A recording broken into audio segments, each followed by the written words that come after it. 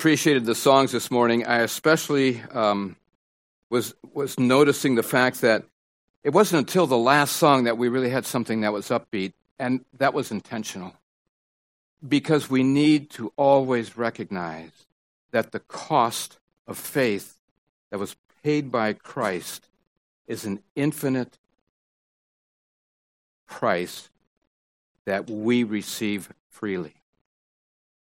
And the message this morning is going to be along those lines, that the cost of faith that we sometimes have to put forth pales in comparison to the price that Christ paid so that we could have the free gift of eternal life with Jesus in his kingdom. We must always remember that. Let me pray as we begin this message.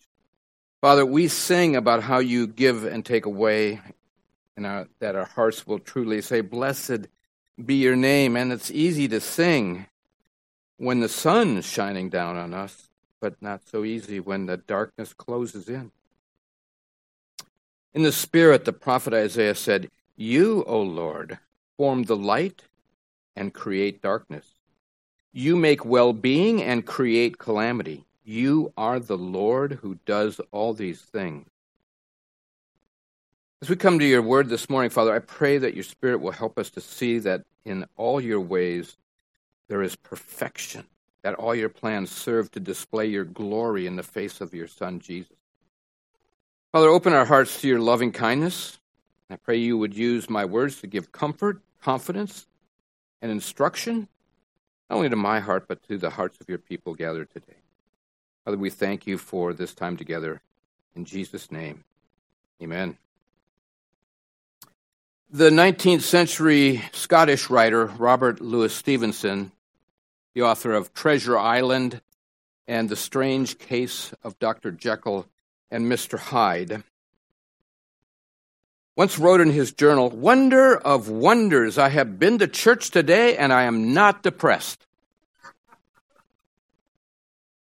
Now, Stevenson describes the frustration he felt with the Bible when it's preached as a parade of moral stories instead of the greatest rescue mission that's ever occurred in history. Dorothy Sayers, the 20th century English writer and poet, understood Stevenson's complaint when she said this, "At the heart of the Christian faith is the most exciting drama that ever staggered the imagination of men and women. The dogma is the drama, but the church has hidden the drama behind a curtain of moralistic preaching on Sunday that is powerless to change people's lives." The problem remains true today. We tell our children to dare to be a Daniel as they grow. And as they get older, we tell them to be like David and slay the Goliaths of sin in their lives. And as adults, we're instructed regularly to live the gospel through the good works and the smiles we share. So from cradle to grave, we cut the greatest story ever told into digestible bits without ever explaining who we are in Christ, why we want to live that way, and what to do when the cost of faith increases around us. Ed Stetzer, he's the director of the Billy Graham Center at Wheaton College. He puts it this way: "We often teach the Bible as one morality tale after another. We want people to learn how to live well, so we draw from the Bible stories of people who did the right or the wrong thing. And as a result, we miss the transcendent wonder of a God who walked on earth, showed us what God intended for us to be in Jesus Christ, who then went to the cross to earn a place in God's eternal city for which all of the great characters of the Bible long to see." Abraham did what? He looked for a city whose foundation and builder was God. And that's what we should see on Sunday morning, is the telos, the end of all that all this leads to. But when we turn the whole thing into a moral message with little eternal significance, we sell our Savior short. The gospel is what desperately lonely people want to hear. The gospel is the message of eternal significance. And the gospel is the only message Christ has given his church to proclaim. Today, as we continue in our series on Joseph, we come to one of the most popular Bible stories to be made into a morality tale. It's the story of Joseph and Potiphar's wife. And while it does advise us to flee temptation of all types, it's neither the main point nor the most important point in this story. Instead, it's about God's sovereign power to advance his promise of a Redeemer at a critical point in history, and the lesson for all of God's people to know from this is that whatever trials we face as followers of Jesus Christ, God is there with us. I've entitled this message, The Cost of Faith. And the one big idea is this: in the brightest of blessings, in the darkest of struggles, God is always with his people. That's the one big idea. It's on the top of your handout. And I remind you of this because Satan's favorite question to us is, what is the cost? What is the cost to you if you stand for Christ right now? It's his favorite question. How do we handle the cost of faith? By knowing that God is with his people in the brightest of blessings and the darkest of pain. So that's the one big idea. I invite you to stand as I read a portion of our text. It's from Genesis 39. I'll give you a second to open your Bible there. That's long enough. Sword drills. Genesis 39. And I'll begin in verse 1. Now Joseph had been brought down to Egypt, and Potiphar, the officer of Pharaoh, the captain of the guard, an Egyptian, had bought him from the Ishmaelites who had brought him down there. The Lord was with Joseph, and he became a successful man, and he was in the house of his Egyptian master. His master saw that the Lord was with him, and that the Lord caused all that he did to succeed in his hand. So Joseph found favor in his sight and attended him, and he, that's Potiphar, made him overseer of his house and put him in charge of all that he, Potiphar, had. From the time that he made him overseer of his house and over all that he had, the Lord blessed the Egyptian's house for Joseph's sake. The blessing of the Lord was on all that he had in the house and in the field. May God bless the reading of his word to us. Please be seated.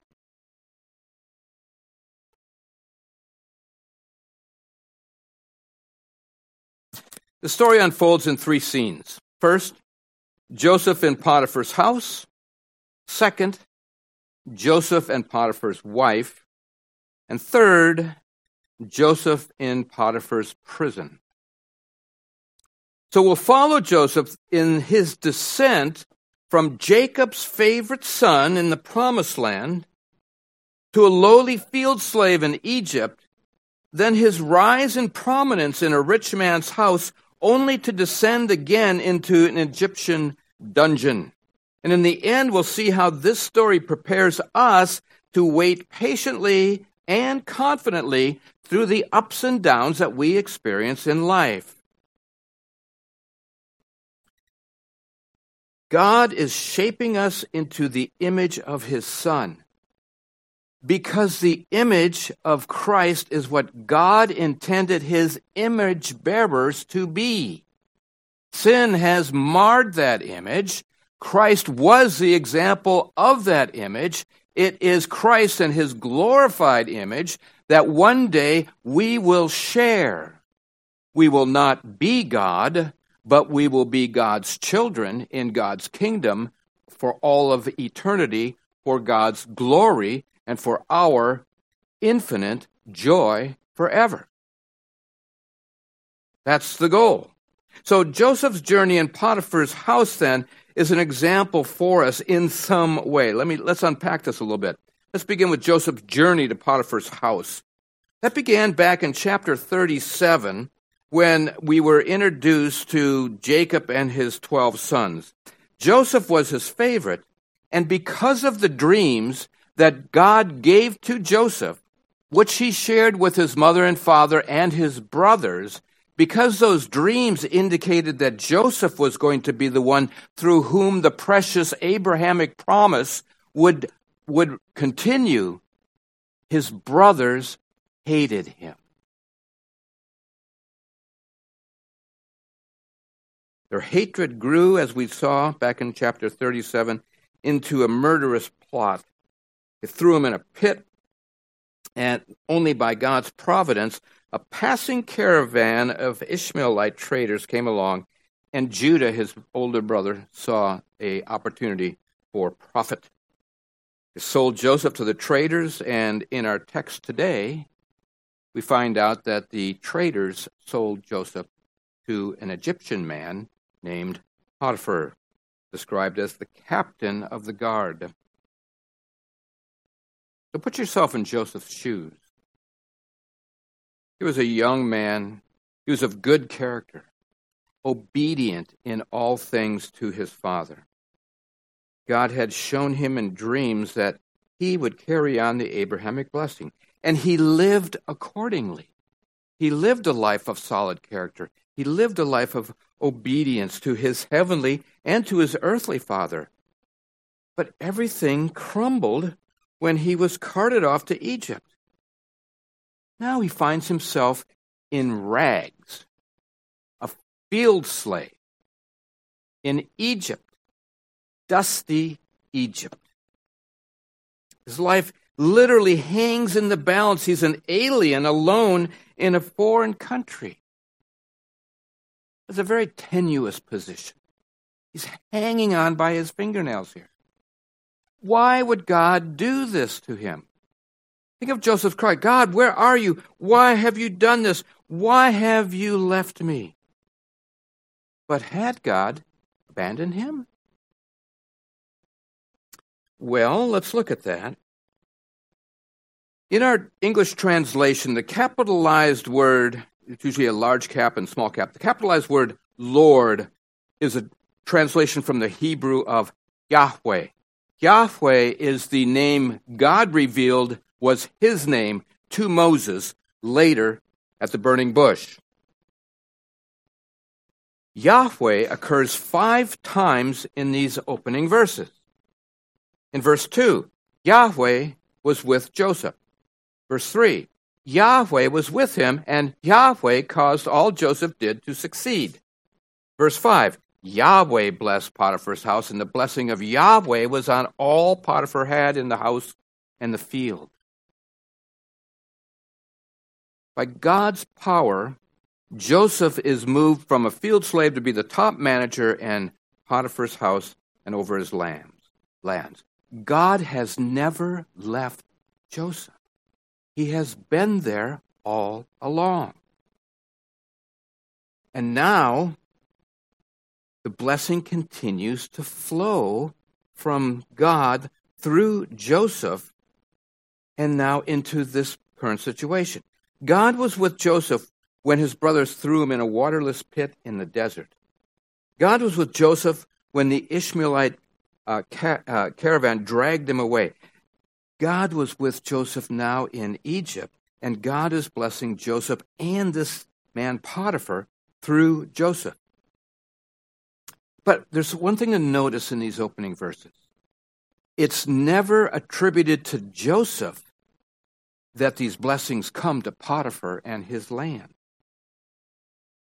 Yahweh is working through him for a specific purpose, and that is our first fill-in. Blessing Potiphar through Joseph begins to fulfill God's promise to make Abraham a blessing to all people.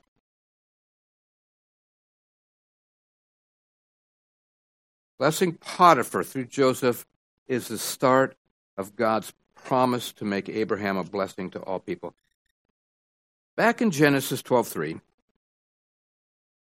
God promised Joseph's great-grandfather Abraham, his name was Abram at that time, that in him all of the families of the earth would be blessed. And when we unpacked that little sentence some time ago in our Genesis series, what we found was that this was the blessing that through Abraham somehow a Redeemer would come who would bless the entire scope of humanity. All the families of the earth would be blessed. Joseph's success in Potiphar's house is the initial fulfillment of this Abrahamic promise. Through Joseph, God's blessing begins to flow to a Gentile family as the Abrahamic blessing begins to flow.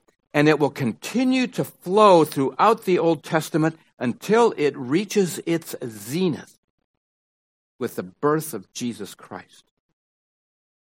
And then it continues on that high point throughout Christ's life, death, resurrection, and ascension. And the Abrahamic blessing continues to flow to the Gentiles today. How many people here are Jewish? How many people here have been given saving faith? I guess the blessing to Abraham is flowing to all people, isn't it? We are the living proof of this, and it begins here. Paul explains it this way in Galatians 3:8 and following. He says, the Scripture, foreseeing that God would justify the Gentiles by faith, preached the gospel beforehand to Abraham, saying, in you shall all the nations be blessed. And now the promises were made to Abraham and to his offspring, who is the Christ. Do you see the crimson thread that runs from Genesis to Revelation through the Bible? It's one consistent story of God's power to rescue his beloved creation from sin and death. See it here that the blessing begins in Potiphar's house. God's promise and seeing how these ancient roots of the Abrahamic promise grew, helped Israel through their struggles. They were reading this as they were moving through the wilderness after being freed from slavery in Egypt. So it explained to them how their ancestors came to be in Egypt. But it also explained to them how God's blessing was continuing to flow. When they left Egypt, thousands of Egyptians went with them.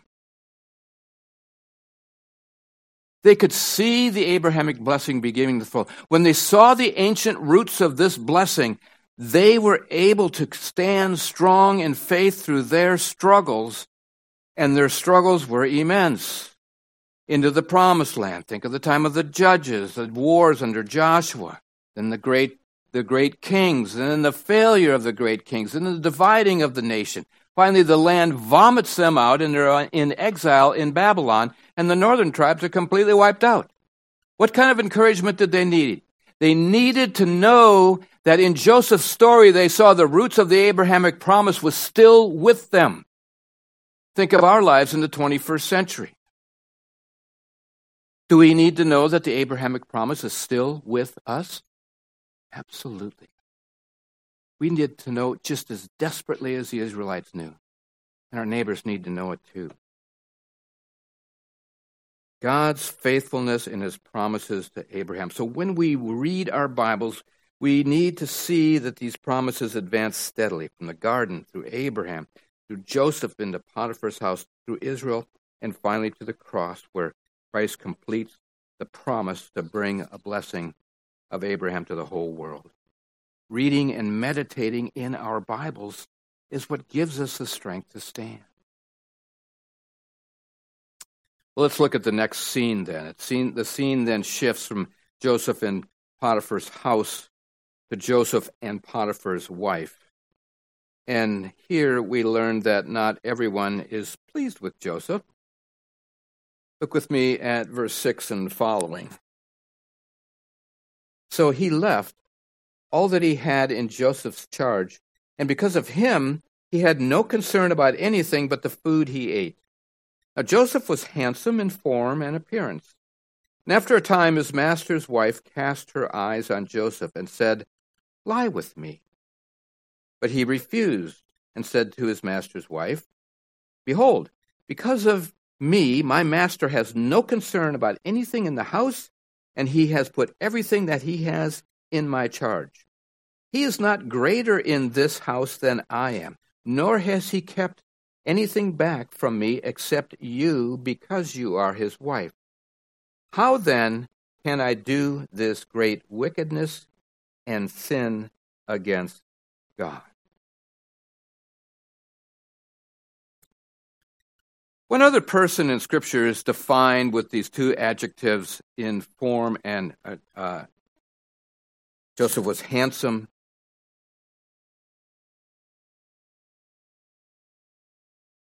In form and appearance. One other person's described that way. Rachel, Joseph's mother.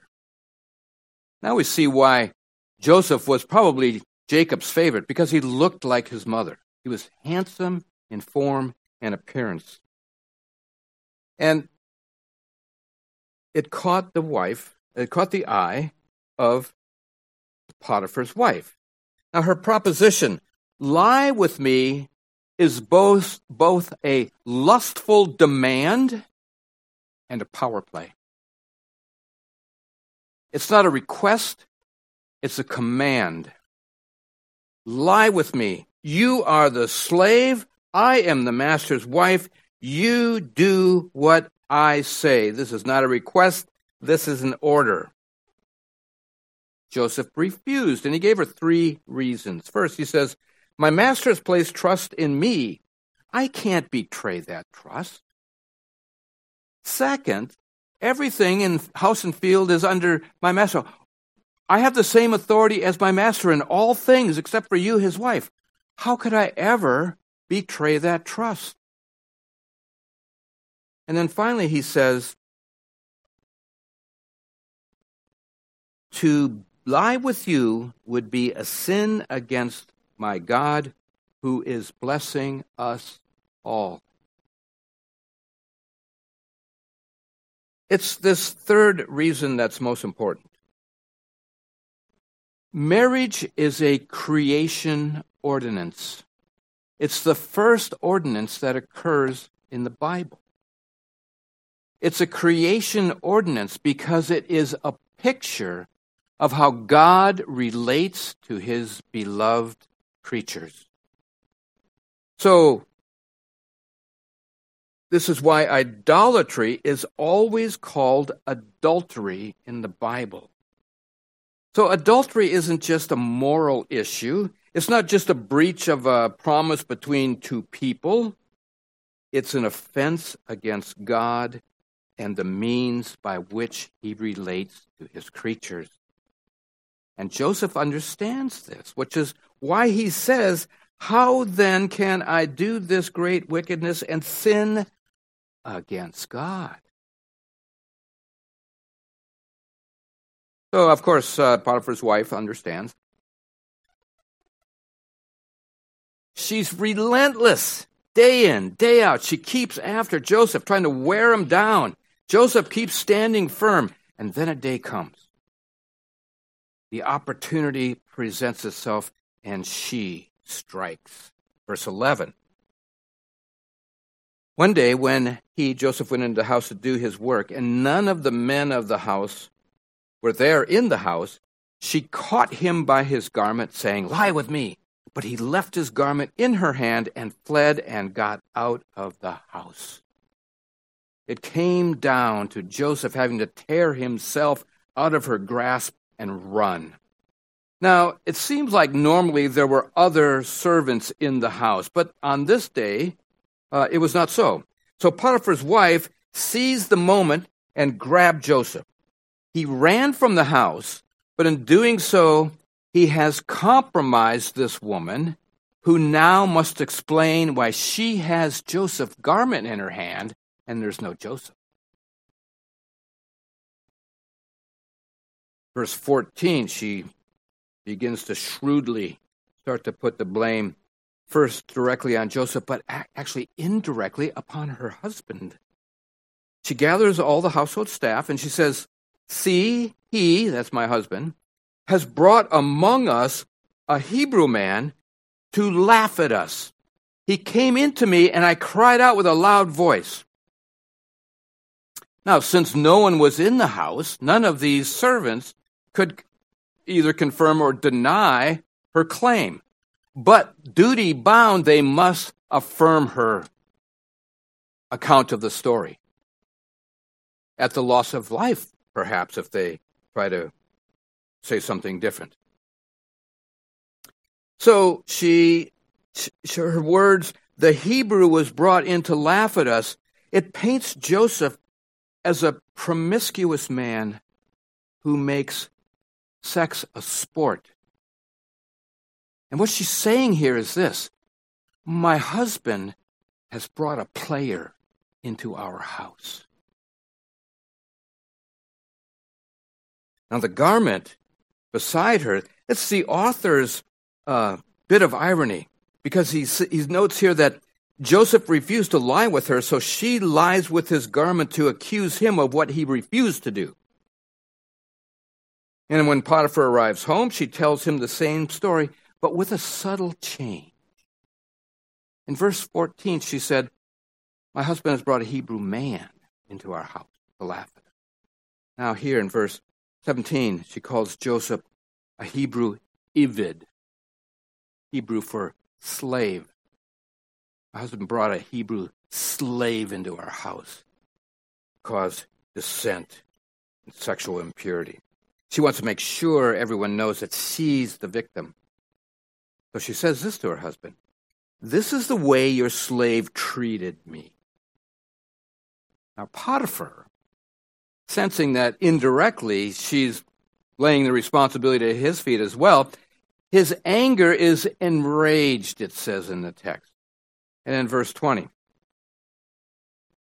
Joseph's master took him and put him in the prison, the place where the king's prisoners were confined, and he was there in prison. Now, in Genesis 38, we looked at Judah's story, and we learned that there are critical crossroads that we come to in our lives where we face moral choices. Here, in chapter 39, in contrast to Judah, Joseph's right choice at the critical crossroad seems to bring disaster. In Psalm 105:18, it tells us what happened to Joseph. His feet were hurt with fetters. His neck was put in a collar of iron. Joseph's not just confined to an ordinary jail. He's locked in the king's dungeon near the royal palace, the place for political prisoners. And this bit of information will become significant, but let's pause here for a second for our next fill-in. Godly faithfulness that brings worldly disaster can hide but never prevent divine grace. We stand for Christ and suffer the consequences, the cost of faith. That pressure can hide, but it can never prevent divine grace. Joseph's stand for righteousness seems to backfire. His faith is costly. Giving in to her would increase not only Joseph's authority in the house and the lands, but his bank account as well. But he chose to be faithful to God and to his master. His reward? To be falsely accused, publicly shamed, scorned by his master, and finally clapped in the iron chains of a dungeon cell. What a disaster. What a disaster this seems to be. Now, maybe you've made a stand for Christ and it hasn't worked out like you had hoped. I have several stories of that. I won't share them with you, but I know that you have your own story of making a stand for Christ, and it just doesn't seem to work out like you had hoped.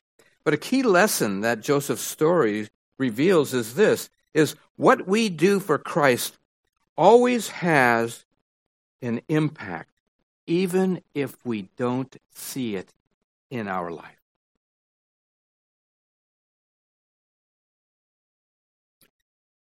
I always want to go to that song where the guy says, I dreamed I went to heaven. You were there with me. We walked along on streets of gold beside the crystal sea. And suddenly someone called your name. It was a young boy. I was smiling as he came. He said, friend, you may not know me now. But then again, just wait. You used to teach my Sunday school when I was only 8. Every day you would say a prayer before the class would start. One day when you said that prayer, Jesus smiled. When we stand for Christ, it may be costly, but it has eternal significance. The worldly disaster may hide it, but it can never prevent divine grace. And that's what we find with Joseph, that Joseph's right choice has put him in the exact place where God wants him to be. Where God wants him to be. Now, spoiler alert, in Potiphar's prison, God is going to use Joseph in that prison to prevent the extinction of Abraham's growing number of descendants hundreds of miles away in Canaan. Like the blessing through Joseph in Potiphar's house, God will continue to bring the blessings through Joseph in Potiphar's prison. And we see this in verse 21.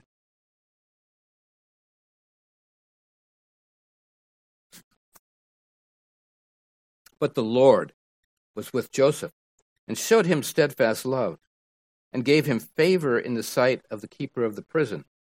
And the keeper of the prison put Joseph in charge of all of the prisoners who were in the prison. Whatever was done there, he was the one who did it. The keeper of the prison paid no attention to anything that was in Joseph's charge because the Lord was with him, and whatever he did, Yahweh made it succeed. Now, a foreign slave accused of raping an Egyptian woman would be immediately executed. But Potiphar might have thought his wife could be lying. In verse 1, we're told that Potiphar was an officer of Pharaoh, the captain of the guard. Now, strangely, Joseph has ended up in the king's royal prison over which Potiphar has authority. So the guy in charge of the prison works for Potiphar.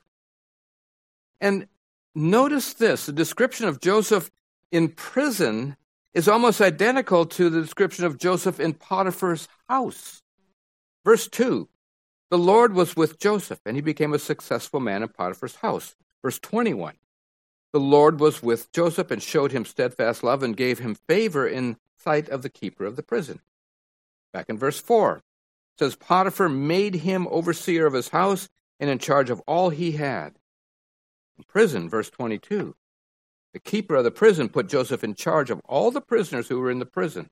And in this way, you see, the stage is being set for what God is going to do next as his redemptive work continues through Joseph. But we have to wait till next time.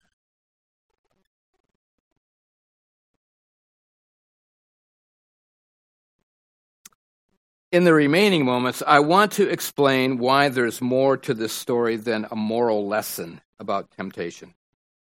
I mentioned that we need to always consider how Israel would have understood these events, because the Old Testament was written to them and for us. Okay? So how would they have understood these events when they faced slavery in Egypt, later in the Promised Land, later still in exile? They would have seen how God used all the freely made human choices. Freely made human choices. This is not determinism. This is autonomy of our human spirit. God uses our freely made human choices, both good and bad, to preserve and prosper Egypt, or Israel at that time, in the hostile world of the ancient Near East. And that same lesson is for us today in the church age. Because he's always been faithful to his promises, God will continue to be faithful to his promises.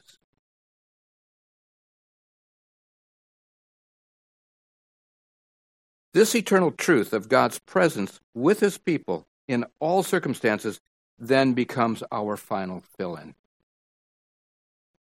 God is never closer to us than when he seems to be far away. He's never closer than when we think he's far away. I think we know this is true. When we're enjoying God's blessing, he can seem distant because we're lulled with the false belief that all of our success is due to our hard work, our good character, our luck. And when we're suffering, God feels far away for the same reason, because the fragile nature of our bodies and our pain becomes foremost in our minds. That's the issue with chronic illness. And we see and we pray for people because chronic illness wears them down, and it wears all of them around, all of those who are around them down too. So in both cases, we are limited in our vision by seeing only what is physical, by seeing only the material world around us. But we know that there is a spiritual realm as well. We know that because the Spirit of God dwells in our hearts, and it has given us eyes and ears not only to understand this as God's word to us, but also of God's reality in which we live. It's a physical, spiritual reality. So God seems far away when we're successful because we only see the result of our hard work. And God seems far away when we're suffering because we only see the suffering that we're going through. We seldom look beyond this to see the greater truth. That's the telos I talked about. That's the final end of all of us who are God's children. We need to keep our eyes fixed there so that regardless of whether we're getting his blessing or we're getting the problems that come with living in a fallen world with fragile bodies, we need to be able to look beyond that and see the hope of glory and even the joy in the suffering that we have, because we know that in the end we will be with God forever. So a better message from this story is the faithfulness of God to be with us in the brightest of blessings and the darkest of struggles. Just like Israel long ago, we gain comfort by knowing how God's sovereign power works in our world. He controls all things for his purposes. All things. I was actually quite surprised when Rob came up and said, well, this verse just came to me because I wrote it down here this morning before I came to church. He who did not spare his own son, but gave him up for us all, how will he not also with him graciously give us all things?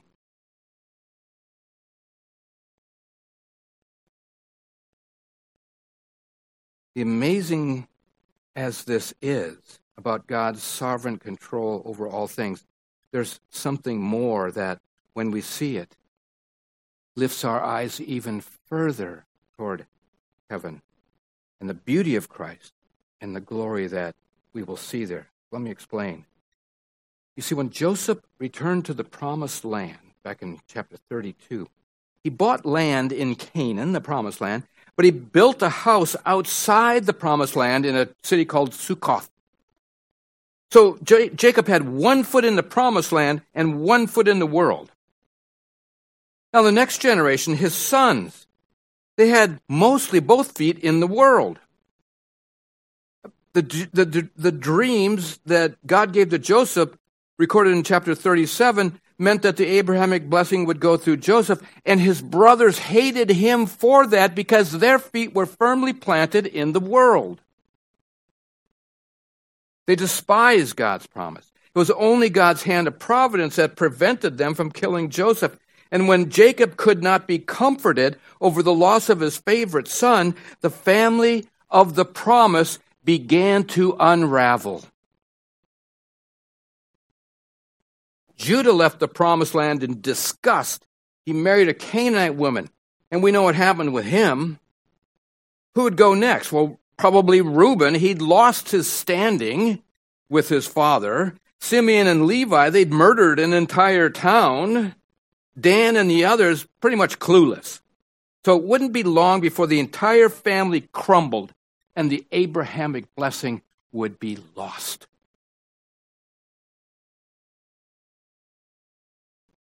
But God. Don't you love those 2 words? But God, being rich in mercy, because of the great love with which he loved me in Christ Jesus, has made me alive. By grace you have been saved, and raised up with him and seated with him in the heavenly places, so that in the coming ages the glory of God will be celebrated by us all forever. But God,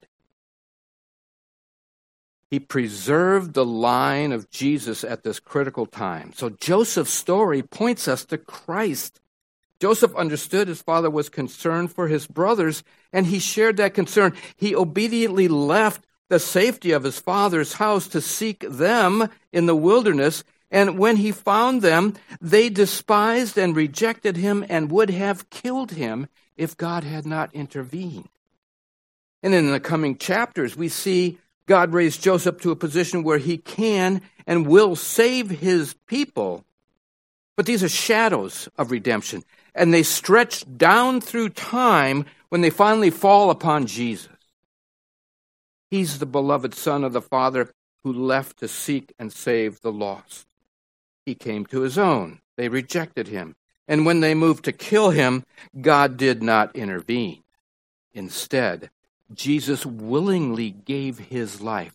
What did he say? I lay my life down and I pick it up again, because he is the source of life. He willingly gave his life to save his people, which was what he and the Father had planned in eternity past to display their glory in time and space and history. Joseph saved God's people from starvation.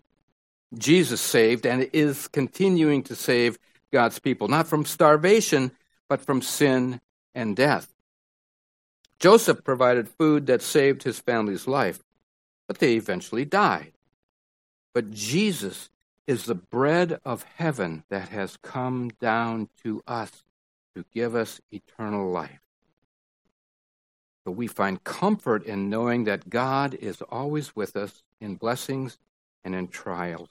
But even the greater comfort is knowing that as we live to honor God, that one day the one to whom Joseph pointed will complete the work of molding and shaping us into the image of Christ, which is what the Father intends for us to be, sinless, perfected, and filled with eternal joy in his presence. So the gospel theme is the great theme of Joseph's story. And to paraphrase Robert Louis Stevenson, it's when we see this in Joseph's stories that we can then say, wonder of wonders, I've been to church today and I'm overjoyed because I heard how God is working all things for good for all who love him because he first loved us. That's Genesis 39. Let's pray.